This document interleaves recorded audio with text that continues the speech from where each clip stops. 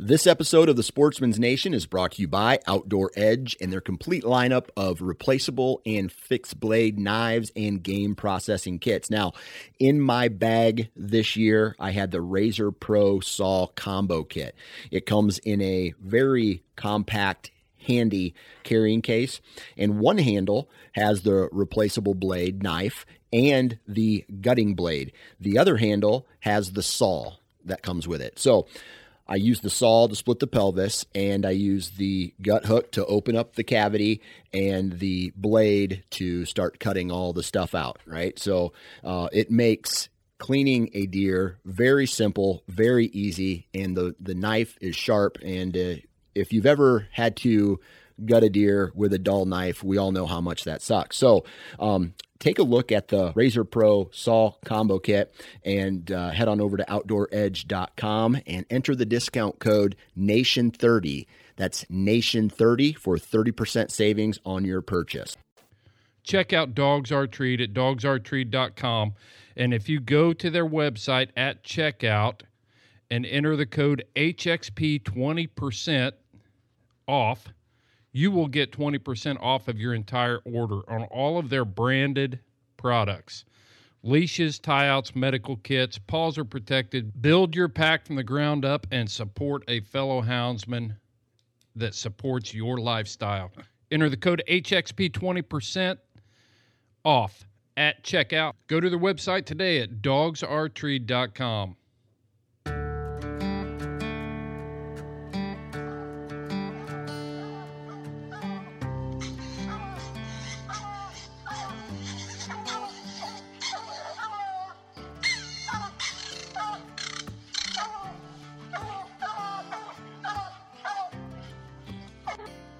This is the Houndsman XP Podcast.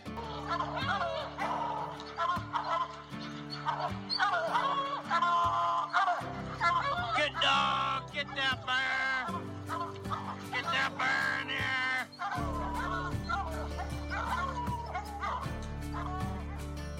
The original podcast for the complete houndsman. Look at your coat and go, Justin Hyde. We're gonna get him. We're gonna get him. The podcast that represents our lifestyle of extreme performance.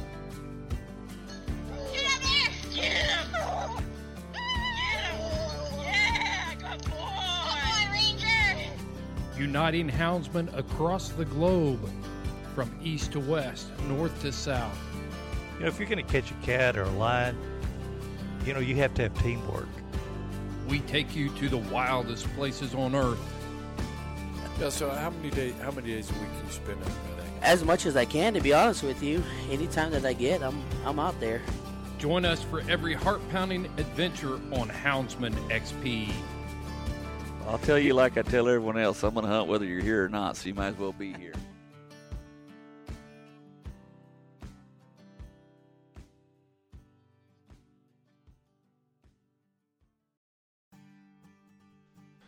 In this episode of the Houndsman XP Podcast, I'm honored to have Luke Hilgeman joining me to set this pre-roll up. Luke is with Hunter Nation. This whole podcast was recording at the Wisconsin Bear Hunters Association convention with Luke. And, you know, Carl Schotel just did not give us enough time for this interview. Wouldn't you say so, Luke? Yeah, I agree. I can't figure out why he wouldn't hold up the auction and his whole schedule just so to make sure that we could get this accomplished. Agreed. Pretty important stuff we're talking about. Carl should know better. I'll tell you what, those guys are motivated up there in Wisconsin, aren't they? They sure are, man. One of the best, most effective hunting organizations in the country, the Wisconsin Bear Hunters Association, and Carl does an amazing job as their leader, and proud to partner with them and work with them often. Was that your first convention? No, I actually gone to a few conventions before when I used to work in the legislature, but I hadn't been back in a number of years, and it was great to be there with those folks. Even in the amid the national global crisis of the pandemic, bear hunters are immune. They show up in force and keep moving. It was awesome. Amen. Amen. It was awesome. Well, Luke, I thanks for taking time. I know that you're extremely busy right now, but I did want to have you on in the pre-roll section of this podcast, just so we could kind of talk about some current issues. And it was kind of a blessing in disguise because we ended up with information that needs to get out there that's pretty urgent in the state of Vermont. You want to talk about that a little bit? Yeah, so yesterday we got word from you and other folks that we worked with that the state of Vermont was trying again to basically ban bear hunting as we know it. For the last 5 years, the state of Vermont has considered legislation that would basically ban bear hunting with hounds, would make the hunter basically be within arm's reach of their dog More or when they're less. out on the path of a bear. Yeah, right? Like, can you even imagine? It just tells you the insanity of these legislators who are anti-hunting in general and have no concept of how hunting actually works to come up with such backward proposals like this. And so we sprang into action, sent out our action alert to our network of hunters all across the country. And, even though we only have a few hundred folks in Vermont, it's a small state. Mm-hmm. It is. 600,000 people, 600,000 people, 60,000 licensed hunters. And, even a few hundred people can make the difference in these state policy fights. And that's what Hunter Nation is really encouraging the American hunter to take a much more active role in impacting these policies that are being put out there all the time across the country. Yeah, and it's amazing the way we can activate our network, and we've been very successful so far this year on turning back the tide on several hunting issues, and this has been an ambush type thing. Can you kind of elaborate on how this came about, how this was snuck in? Yeah. So again, the best the best way to describe it is they tried to sneak through a darn bill that would eliminate hunting without any public input. They did it. They literally motioned and messaged the hearing on this legislation within 24 hours. They have a total lockdown still in Vermont, so public citizens couldn't even show up and testify. And they were going to roll this thing through in 24 hours. They noticed the committee hearing, and they were going to take a vote on it yesterday. And they were hoping, again, to sneak this kind of anti-hunting policy through without any input from the people that it would directly impact. And so, again, that's where organizations like ours and what you do with Houndsman XP is so critical to make sure that people are aware of it, number one, so they can't play these sneaky tricks. And number two, making sure that the hunter's voice is well represented in all of these policy discussions that are happening across the country. Yeah, we've been blasting it out on our social media platforms, trying to get the awareness up. One thing that I think is important is we always have to remind people that this type of legislation, even though it's happening in Vermont, the anti-hunting crowd, I call them the animal radicals, will see what strategies work and what doesn't work. And if we can unite across the United States to let our voices be heard, to say, hey, this is not acceptable, then it sets them back. Because up till now, I've been in this business for my whole adult life and tracked what these anti-hunting groups do. They expect us to be unorganized, disorganized, have a poor network, poor communication, when they don't. They've been building up for years. And I think we're starting to get in front of the curve with groups like yours. No, I agree with that, man. And I think that's why it's so critically important, right? You've said it, the anti-hunting crowd. And I like your terminology. I'm going to copy that and start using it, right? They basically are well-funded, well-organized, using our tax dollars in a lot of instances against us, using the money that they've received in grants and other things from governments across the country and the federal government in general to go and blast these anti-hunting proposals all across the country. And again, they do it in this sneaky fashion, hoping that they can slide one through here and slide one through there, and it builds momentum for their efforts, right? Mm-hmm. The other fight that we're fighting right now is in Virginia, where they're trying to ban predator calling competitions, basically taking away hunters' rights to go out and manage a population of predators in the coyote in Virginia. And this is happening not only in Virginia, they've actually banned it already in 8 states. And their goal, proudly displayed on the Humane Society of the United States goal, is to eliminate predator calling competitions in every state. And my perspective is if we let them get one, they're coming for the other and the other and the other, because they're not going to stop until they ban all hunting as we know it. Houndsmen can't afford to sit back and say, well, we don't have coyote contests around here, because a lot of those coyote contests involve calling coyotes, with predator calls. It also includes the take of coyotes, whether it be with hound or whatever. But, it'd be easy for a person who is just a coon hunter, a competition coon hunter, to say, well, I'm not concerned about a coyote contest where they're using hounds. That doesn't affect me. But if you turn a dog loose in pursuit of game, that's the easy mark right now for them. It's easy to sensationalize what's going on there and really pull on people's emotions to get behind it. But once they're done there, the next thing is going to be, oh my gosh, you mean you're using hounds to pursue raccoons? What happens if you kill one of those while you're engaged in your competition? It's next. It's just very strategic, systematic plan. And luckily, we're learning what their strategy is, and we're meeting them head on, toe to toe, and really going head to head with them, and we're coming out on top. Amen.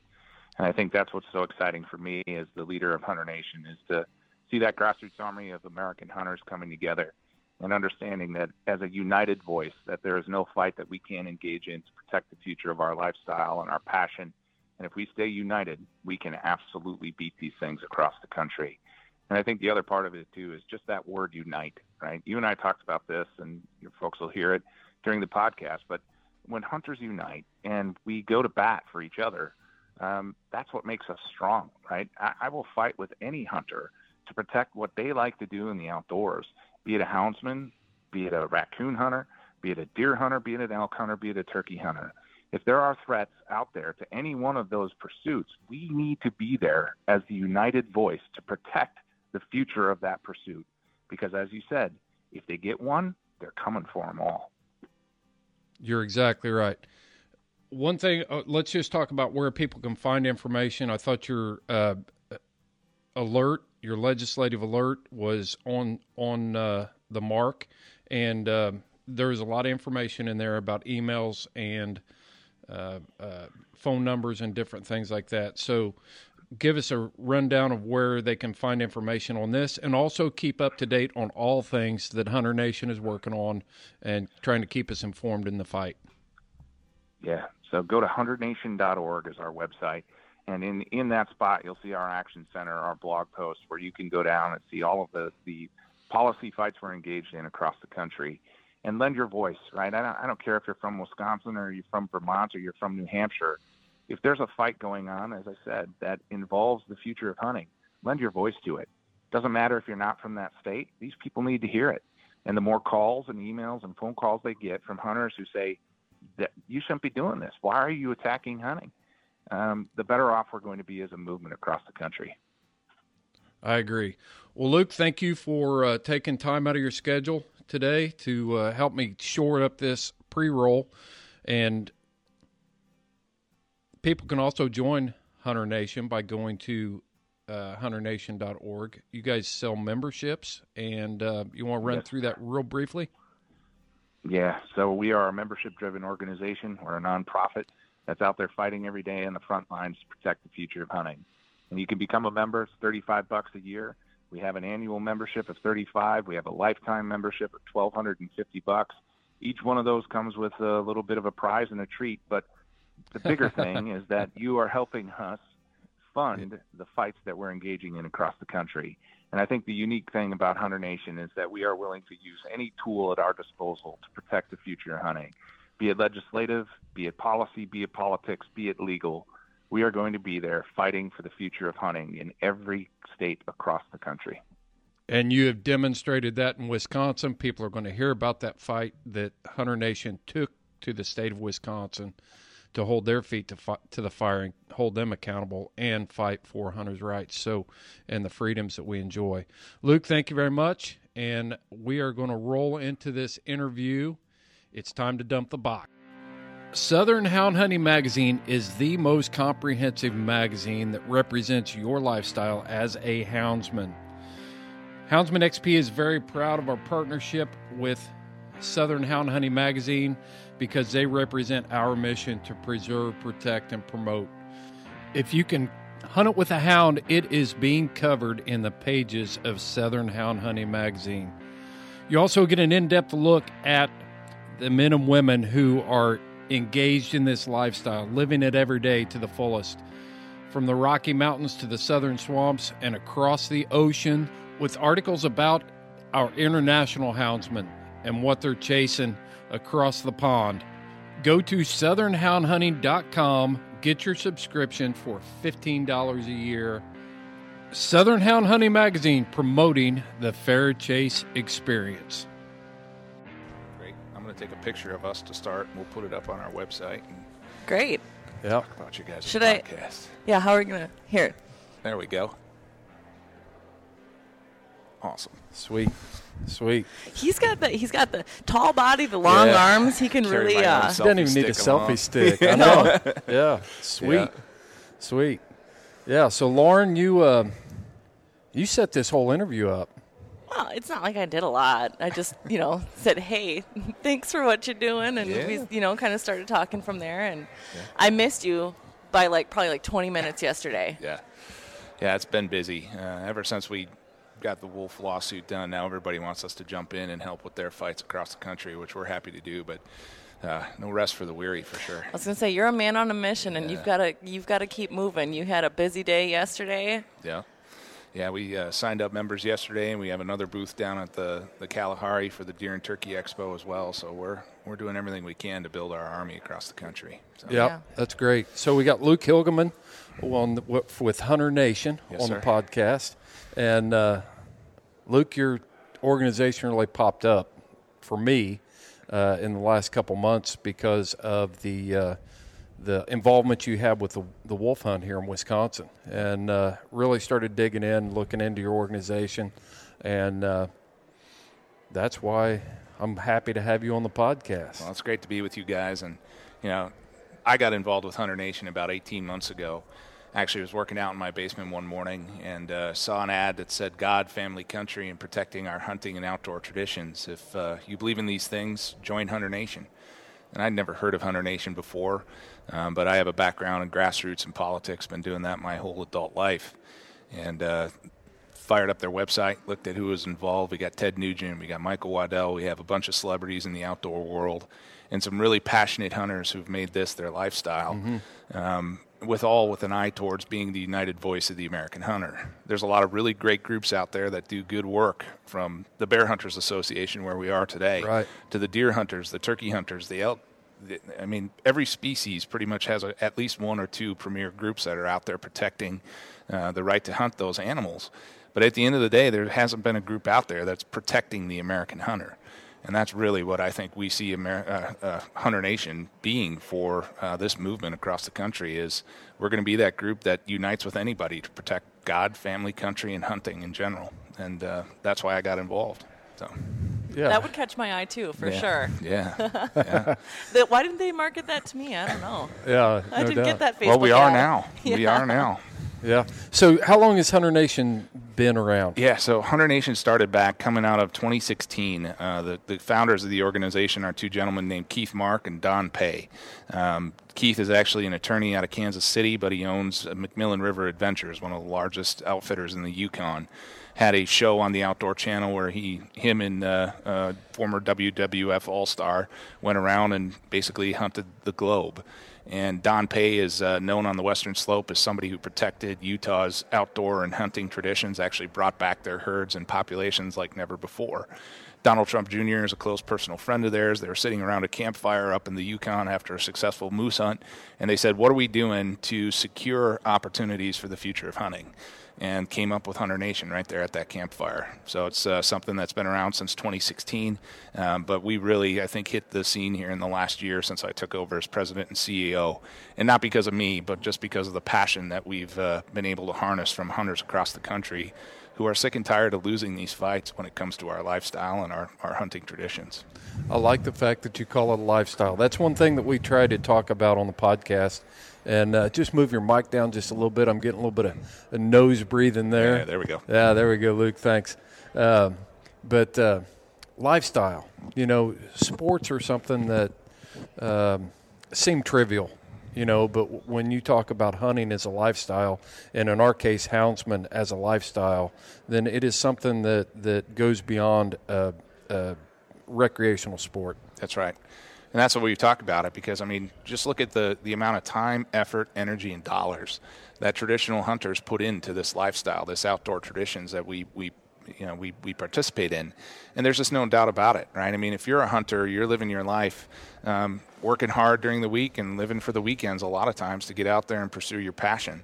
And so, but that doesn't leave, right? That's not something that you just put on the side and say, oh, I'm a hunter on the weekends. No, you're a hunter at all times.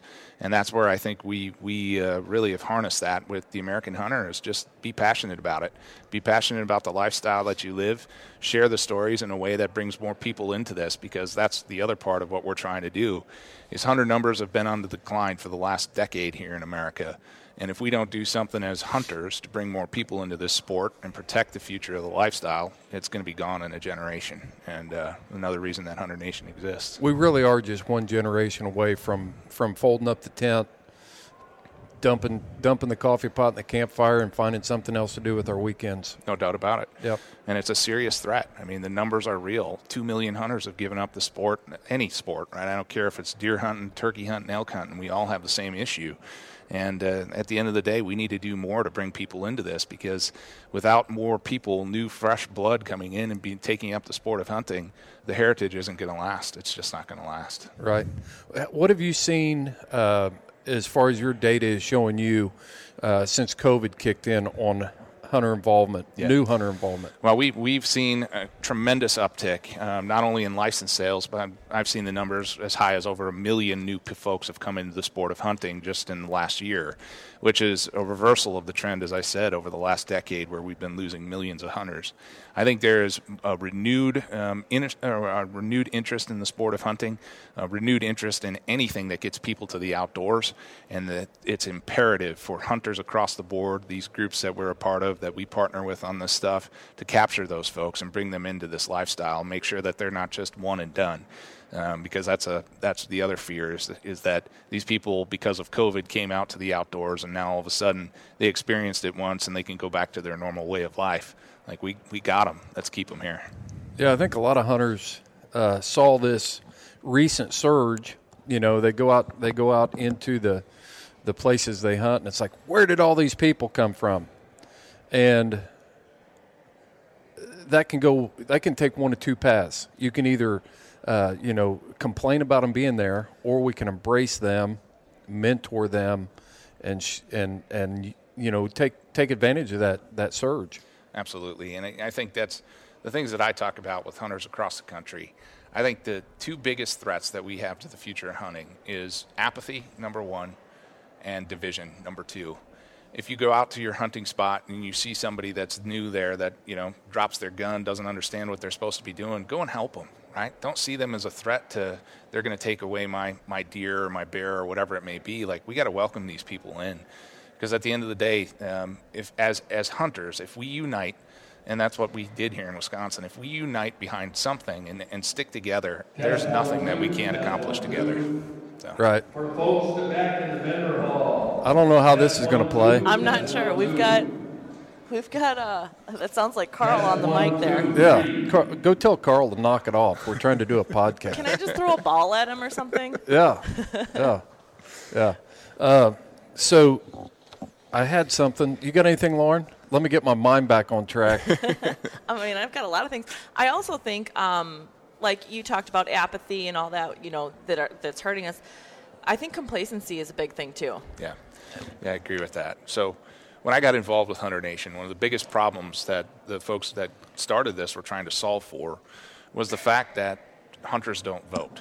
Okay, that's how we got started. And And when they told me that, I was just like, what do you mean hunters don't vote? Right. Like I've always seen, and I've been in politics my whole adult life, like I always thought that hunters were a reliable voting bloc. Mm-hmm. They understood the importance of choosing our leaders, one of the foundational principles of our republic. And yet, when I did the data dive, less than half of licensed hunters in this country actually voted in the last 2 election cycles. Wow. That's surprising. It's frightening. You know, we constantly talk about a patriotic group. That's right. And then to hear that kind of data, how does crow taste? And it's, you're talking, the last 2 elections, yeah. But at the same time, it's those little, even local elections that matter. That's where it starts. That's right. That's where the future of the sport is going to be determined. And I think you talk about complacency. That's part of it, too. The other part that we hear from hunters across the board, we do shows all over the country, is they're never going to kick me out of the woods. They're never going to take away this tradition that I've been participating in. Oh, yeah? Right. Oh, yeah? Take a look at what they tried to do here in the state of Wisconsin. We have a statutorily required wolf hunt, okay? I helped write the statute before I left the legislature, put it in statute that says from the months of November to February, when the wolf is no longer under federal protection, which it's not, we need to have a wolf hunt. Okay? Right. The governor and his Department of Natural Resources here in Wisconsin just said, we'll do that later on in 2021. We'll get to that next year. Right. Knowing full well that in that pause, they were going to allow anti-hunting groups, Humane Society, all of these other groups that stand against our lifestyle to swoop in and work with judges in California and on the West Coast to try and relist the wolf, taking away any opportunity that we had to manage that species here in Wisconsin. And that's why we sprang into action. Like, that's not good enough. We can't wait. We can't wait. And that's where it started. But it's all, like you said, complacency is one of the biggest things that we face as a movement of hunters. Is we have to be involved. We have to be engaged. And we better step up to the plate, or these traditions are going to be gone. Definitely. Yeah. I think a lot of people I hope this was a wake-up call. Yeah. That's kind of just what I'm hoping. Yeah. And they understand, where we need to put our resources and to be able to, live our lifestyle and keep that right. And, the language that was put in that law with the wolves, like, it was solid. Like, and that's why, we won the trial, the court case. And we were really explicit, right? When we wrote the statute itself. Let's back up a little bit. I just want to. Hunter Nation filed a lawsuit against the state of Wisconsin and the DNR to impose, demanding that you follow the law. That's right.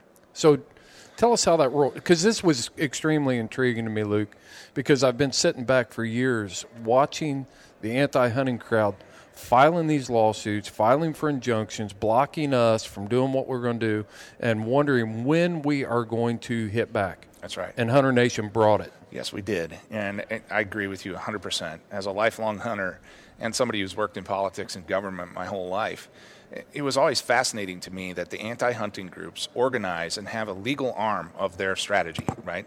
And they sue hunters all the time. Yeah. But there's no other organization out there that until Hunter Nation came on the scene, that has sued back and said, you know what, we have a statutory protected right. We also have a constitutionally protected right, which we argued in the lawsuit, that says wolves need to be hunted when they're no longer protected for management purposes. And it's a shall. You shall hold a hunt, right? We didn't give them. May. No Right. ambiguity. It is you shall hold a hunt from these months during this time. And then we also have a constitutional right to hunt, which is in our state constitution. And so we argued those two things in our case when we filed it. I put my name on the lawsuit as the only plaintiff, right? We're out there, and I'm not going to back down on this stuff. This is what I love to do with my kids, and nobody's going to take these rights away from me when they're in our state law, they're in our state constitution.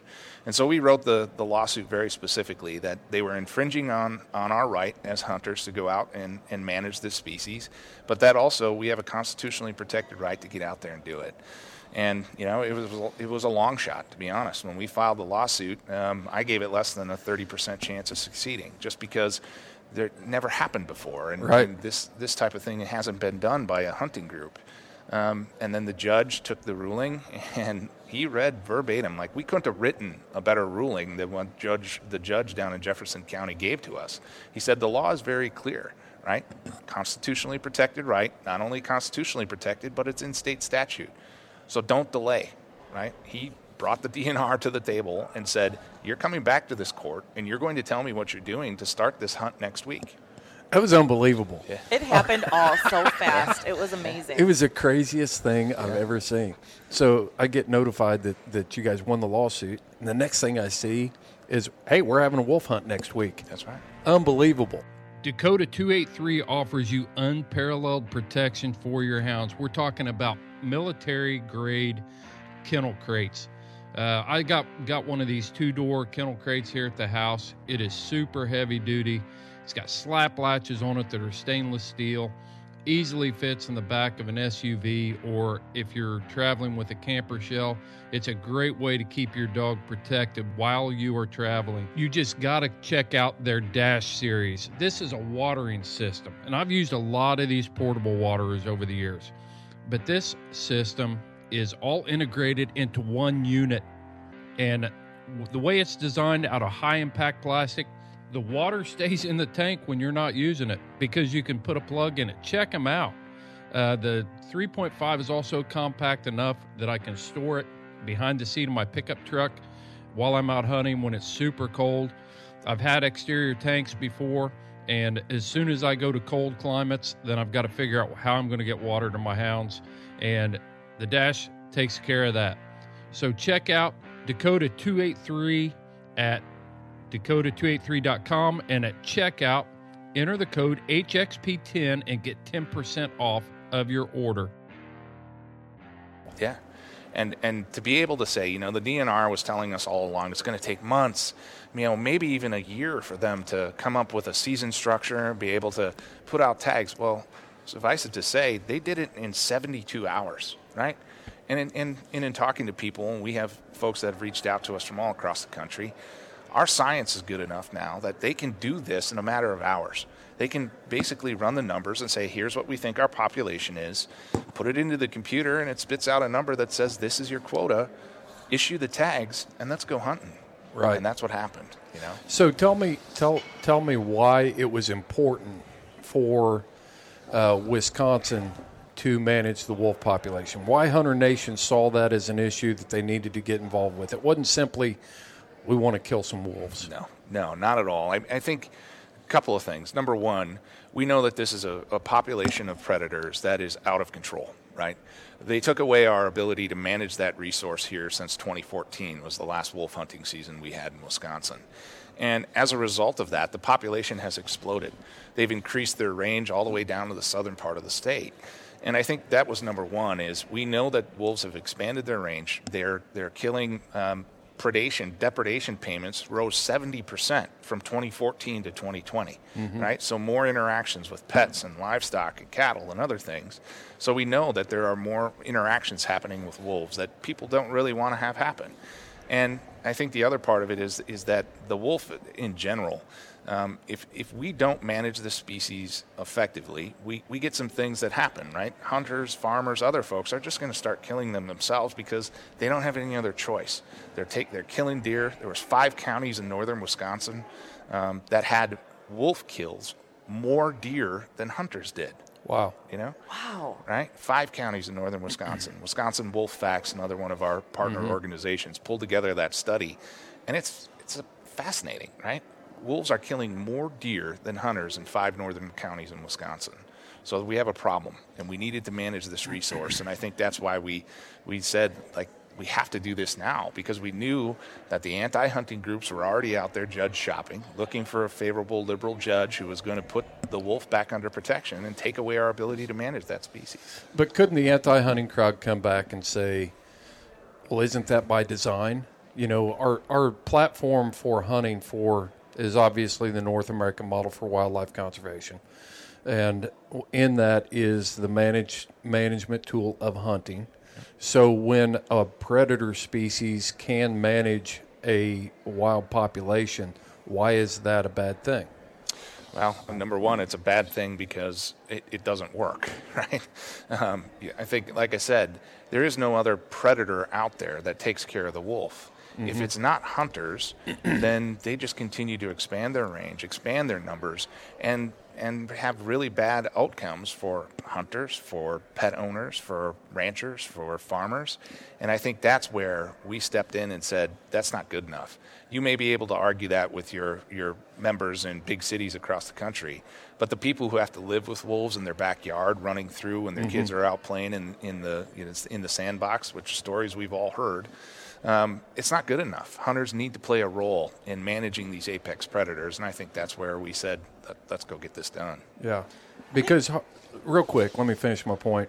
Those deer harvest objectives were set up for hunting, and when you have a population of predators who is making a higher impact on that, then it's throwing the management plan for that wildlife species completely off the rails. So not only is it goes against science and it goes against common sense. That's right.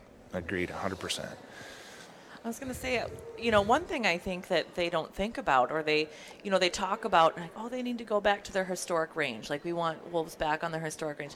Once you introduce people, onto this vast, American landscape, things happen. We are the stewards. That's right. Of our flora and our fauna, and do you want wolves can't live in Chicago? They can't live. There's coyotes in Milwaukee and all that. There might be a wolf. I don't know. Yeah.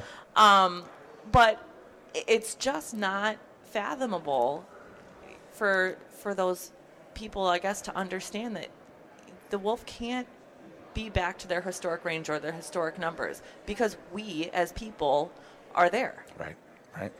We didn't have shopping malls and right. Other big city encroachment on the wolf's original range.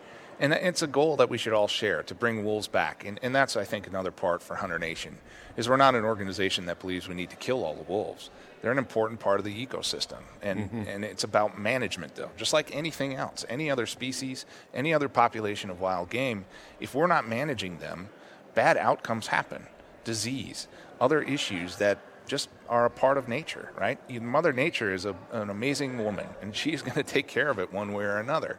So that's, I think, another part of it for Hunter Nation, is we know what happens if hunters aren't out there managing these species, and it's just bad outcomes for wildlife in general. People that think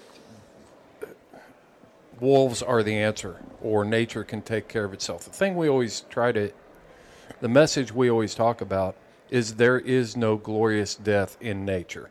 Right. And anybody that has ever seen a wolf kill or witness a wolf kill, I can tell you, if a person is coming at this completely from the animal welfare standpoint of let's manage this resource in the most humane way possible, then England just did a study on cortisol levels. Cortisol levels in deer, and the lowest stressors for animals that are killed is through gunshot. I mean, lowest levels. They test it, and it's there. So, I don't. That's the argument against. Everybody's got the Disney mentality, and they think it can all just. If only, right? It's all butterflies and rainbows. Yeah. Like, nature is awesome. Nature is beautiful, but. It's brutal. It's brutal. And violent. Yeah. Yes. Yeah. And that's, I think, the other part of it, too, is anybody that I've talked to who's against harvesting or managing predators, wolves, coyotes, may be it, go and talk to somebody, like you said, who's lived through or, had wolves kill. Like I talked to a... They just aren't going to leave us alone. I went and talked to a farmer up by Medford, Wisconsin. This is a fourth-generation farm. They've raised sheep and pigs and goats on this farm for generations. And they had their entire sheep herd knocked out by wolves 3 times in the last 4 years. Okay? Not just they came in and they killed a few sheep. They came in and killed all of their sheep. Yeah. All of their sheep, okay? Yeah. You go and talk to these people and hear their story, and then you come back and tell us whether or not you think we should be able to manage this species of predators. Like, if we don't, as hunters, have the opportunity to get out there, these types of things are going to continue to happen, and they're going to become more prevalent across the board. And that's why we are going to continue these fights to make sure that hunters play a role in our conservation strategies, and we got to do it. And the hunters and the farmers and the ranchers, like, we don't want that to happen. We don't want our cattle taken. We don't want our dogs taken by wolves. So, you know, we do everything we can to avoid that. And it's, you know, it's still happening. That's right. What is it about the wolf? You know, there aren't any arguments about state. Test 1, 2, test 1, 2. We might have to move. Test 1, 2. If they just quit testing, I mean, think the it's test is working out fine. It's working great. Yeah. You can hear it all the way in the back of the room, guys. We're good. Yeah. What is it about the wolf? There's no argument about managing whitetail herds or small fur bearers or any other species, but you talk about the wolf, and all of a sudden, the same state that can manage every other piece of wildlife in that state, but they shouldn't be managing wolves. What is that?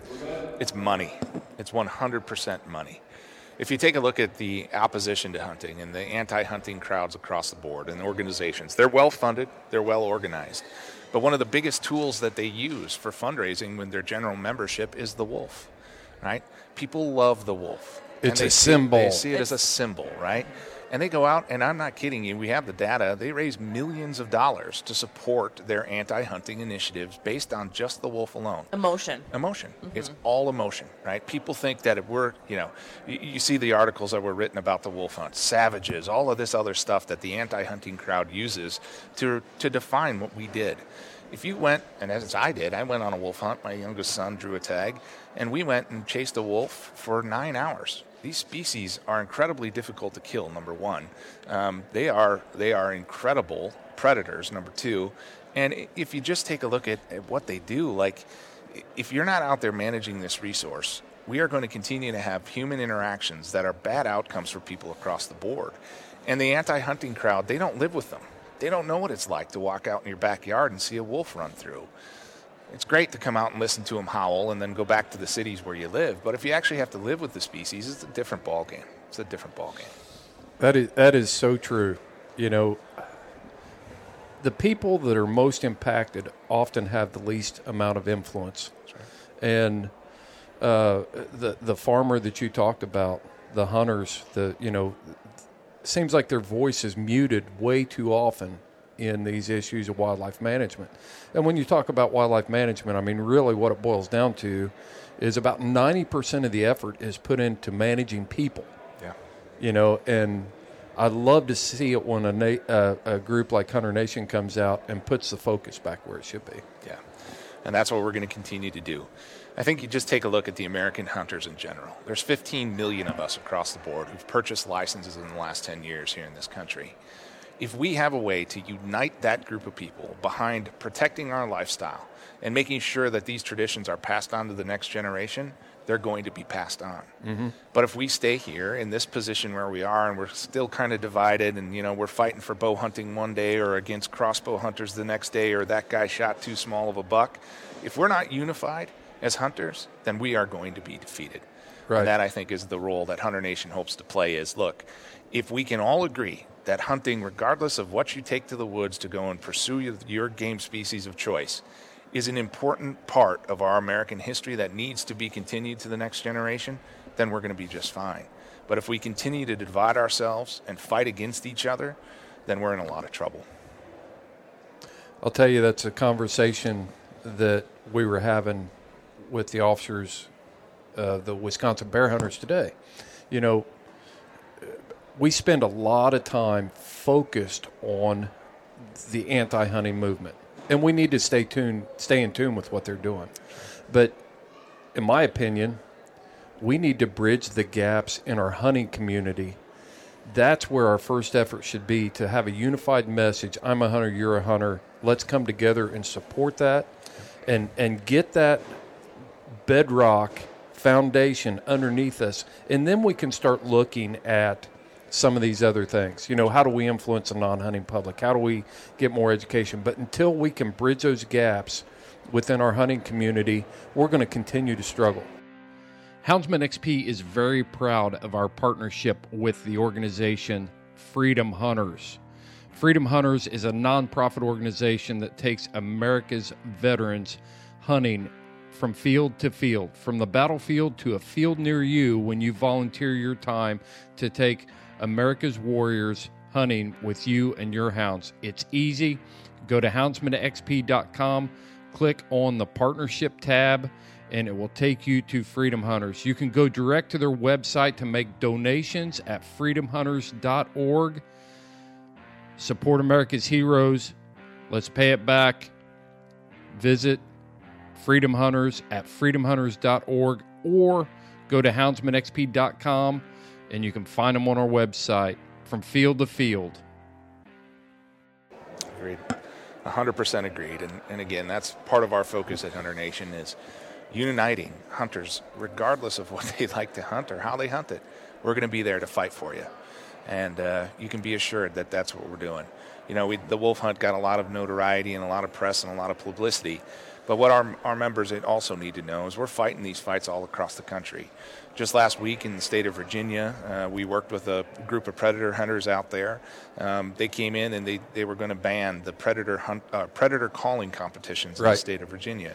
This is a big thing. It's one of the top priorities for the Humane Society. Again, part of their strategy to try and knock off different parts of hunting that they think they can get a leg up on us. And we sprung into action. These guys, they literally put together 3,000 people in a matter of weeks, sent out a bunch of emails and phone calls to their Wildlife Resource Commission in Virginia, and they voted 5-4 to take back that proposal last week. So again, it's just uniting people to say we're going to fight these fights to protect the future of hunting. And I don't care if it's predator hunters or deer hunters or elk hunters or wolf hunters. We're going to be there to fight these fights with you. Awesome. Right. And we've got a new fight kind of on the horizon. I mean, they're all over the country, but Michigan. Yeah.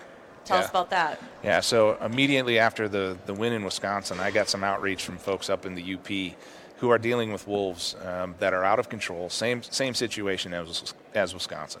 Haven't had a hunt since 2012.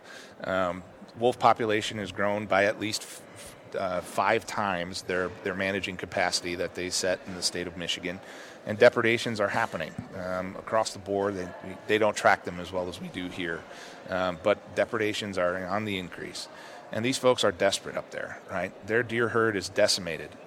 It went from 600,000 deer in the Upper Peninsula of Michigan down to 100,000 in just the span of the last 10 years. Mm-hmm. Think about that, right?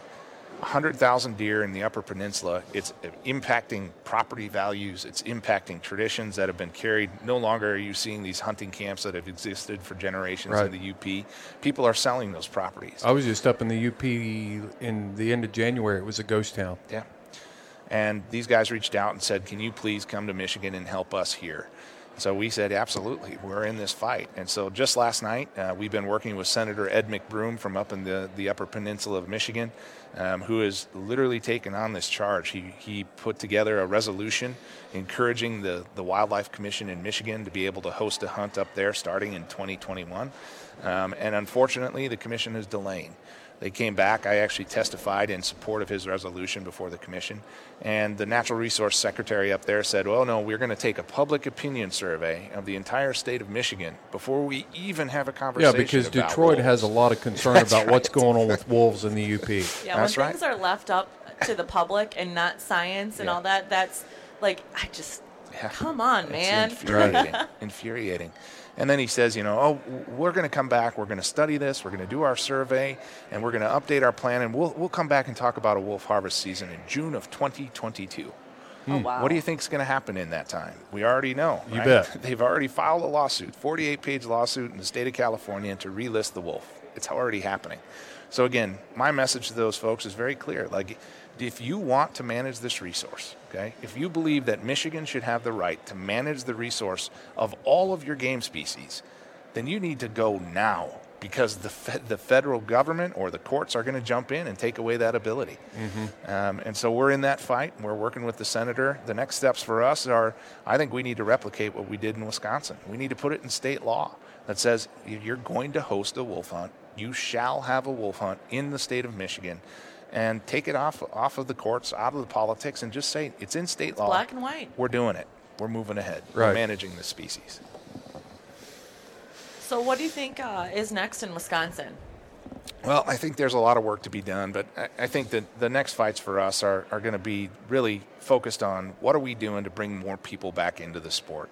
We talked about it earlier on, right? We know that there's 1 million new hunters across the country that have taken up the sport of hunting. What are we doing in Wisconsin to capture those numbers and figure out who are they? What sports are they interested in? What species are they?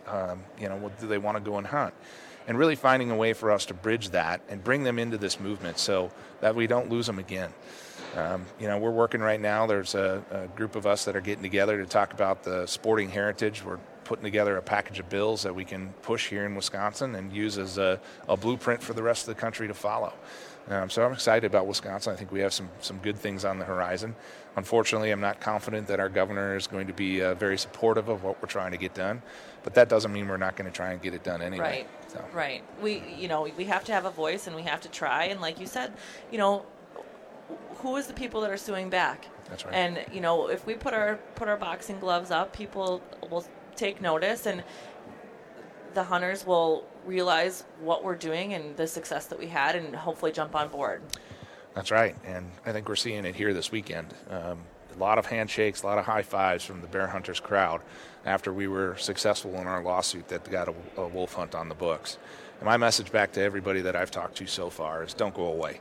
Right. Don't just go back to your lifestyle and go back to your hunting camp and think that it's over. Like, we need these people active and engaged at all times and in all places to protect the future of hunting. Yeah, we need to talk. We just need to continue the conversation is what it is. That's right. And we can't be silent. And sure, you can go out and you can go hunt bears all summer and all that, but if you're not talking to people that aren't hunting bears, and you're or any anything, like I talk to people about, like, oh yeah, either they're like, you've got 4 dogs. I'm like, yeah, I've got 4 dogs, but I hunt with them. They happen to live inside with me too, which kind of helps. Sure. The sentiment of it. I'm like, yeah, they're my pets, but I also hunt with them. And they're like, oh, that's really cool. And I show them pictures and I show them videos. And, if you talk to people that have no idea about what we're doing and why we do it and stuff like that, like that's where the door opens. That's right. Yeah. Yeah, I think in the education part of it too, right? People don't understand the lifestyle. They see what they see in the press and the media and Hollywood talking about hunters as these savage people. If you come out and you sit around a campfire and see what we actually do, right? Come out to my place anytime with me during a whitetail hunt or a turkey hunt where I got kids running around killing turkeys and having a blast. Like, people see, like, wow, this is actually really fun, and I want to be a part of it. And I think that's the other part of what we're trying to do at Hunter Nation through our foundation is just find avenues to bring more people together and share with them the truth about the hunting lifestyle that we live. Right. And really take away the hysteria that they see in the general public. Just misinformation, disinformation. Right. I mean, people, our ground game hasn't been good. It just hasn't. We've allowed the enemy to control the narrative for way too long. So, I don't use the word very often, or I think it's grossly overused, but what you guys did in Wisconsin with the wolf season was epic. I mean, it really was. It was a Iwo Jima moment where we stuck the flag in the ground, and it was awesome. So, thank you. What are you looking as far as future opposition on this historic event of having the wolf hunt in Wisconsin? Well, we know that the feds are moving quickly. They're, the narrative in the press has just been absolutely appalling, right? We killed 216 wolves in 72 hours in the state of Wisconsin in this last hunt. Now, they've been out there saying, well, that's 80% over what the quota should have been. Well, no, it's not. The tribes didn't hunt. They didn't kill wolves, and if they did, they didn't report them. Right. So we have 216 wolves. They didn't even dole out the tags, right? They didn't even get out the tags. Yeah. 216 wolves. The quota was 200. 10% over the quota. Everywhere else, that's a successful hunt. Right. right? The DNR itself, when the bear hunters this last year had a 12% overkill of the quota, they celebrated as a tremendous success. Mm-hmm. Why aren't they doing that same thing with the wolf hunt? Right? And just controlling that narrative and sharing factual information with people so they can push back and say, this is not real, I think is part of the battle. But what's coming next is they're going to take this thing to the courts. They're going to try and get it on the federal level, relist the wolf, take away our ability to manage it here in the states, and we're going to be there to fight that fight. We're working with a coalition of groups out there to be able to be in that court of law with our message that we have a responsible management plan that we followed in the state of Wisconsin, and it was a success. So don't let the anti-hunting crowd come in here and use this type of rhetoric that it was way out of control and it was savage and all of these other things that they tried to pray in the media. It wasn't. It was a tremendous success. 72 hours, 216 wolves killed. So let's talk about that quota. Yeah. So the quota was 200. Yep. And how does that compare to the quote-unquote DNR's estimated population in Wisconsin? Well, having studied this a bit, the minimum count of wolves in Wisconsin is 1,195 animals. But they also say we have 206 packs. And a pack is a female and a male and whatever offspring they have. So if you just do the math on that, 206 packs, a female and a male, maybe they have a litter of 5 pups. 4 or 5 pups is the average. Take that number. You're not even close to that, right? And then you compare it, okay? Just use math. 2014, it took hunters in Wisconsin 3 months to kill 100 wolves. That was our quota in 2014. But yet now, fast forward to where we were this last spring, and we have 216 wolves killed in 72 hours. That number right there, when I first saw that, I thought, they killed that many wolves in 72 hours by a bunch of guys and women, sportsmen, that haven't hunted wolves for years. So you had, it's like... The dogs haven't hunted wolves, No, and the wolves haven't no. been hunted. Like, that generation of wolves has, No, if you've got 1 bass in the pond, it's hard to catch. If you've got 100 bass in the pond, it gets a little easier to catch them. That's right. So just based on, I don't know what... That just seems like a foolish argument to me from the anti-hunting crowd. Oh, you were brutal, you killed 216. No, what we're saying is that's how many wolves are on the landscape. That's right. You That's know? right. And I think where we are is we need a significant rework of the way we count this population of predators. I was going to bring that up because they, the way that they have volunteers that, go out and look at tracks and stuff, and some of those volunteers are Wolf Patrol people. That's right. Anti-hunters. Yep, right? exactly. That want to keep the numbers low. And I think the other part of it, they want to keep the numbers low, like in quotations, like on the books they'll keep them low. Right. Yeah. Right. So on we the can't record. hunt them. Yeah. Right. Yeah. And I'm talking to folks here at the Bear Hunters Convention this weekend. Multiple hunters come up and said, if you want a real count, just come and talk to us. We have our game cameras out 365 days a year. We're getting pictures of wolves all the time, but they don't want to have that conversation with them. Right. They only use this counting tool that's a minimum count. And like you said, the anti-hunting crowds have infiltrated that system, and they're all a part of this narrative that's driving against our ability to manage this population. Mm-hmm. So we need a rework of that without a doubt. Yeah. We're going to be in the fight. Hunter Nation's going to be there. We're going to be not only in Wisconsin, but we're launching state chapters all across the country. And we are going to be the united voice of the American hunter to fight back, to make sure that when our lifestyle's in jeopardy, we're there to answer that call. Great. Luke, we're going to hit a deadline here pretty quick because I don't think we can... I don't think Carl's going to test anymore. He might just start talking. No, he's not going to say, hey, are you guys all right back there recording your podcast? We need to do this thing today. Yeah. And I'm very grateful that you decided to sit down with us and talk about Hunter Nation and what you guys are doing. And here we go. So, off to the races. Quite a few members' raffle packets still at the members' raffle table. We can pause this, but I do want to get on the record how we can support Hunter Nation, how we can find you after Carl's done talking. I'll tell you what, why don't we just add that in the pre-roll for this podcast? That'll work. Yeah. All right. Well, we have a way that we do. Well, I'll try to talk over Carl here. But until next time you follow your hounds, I'll follow mine. Awesome. Thank you, guys.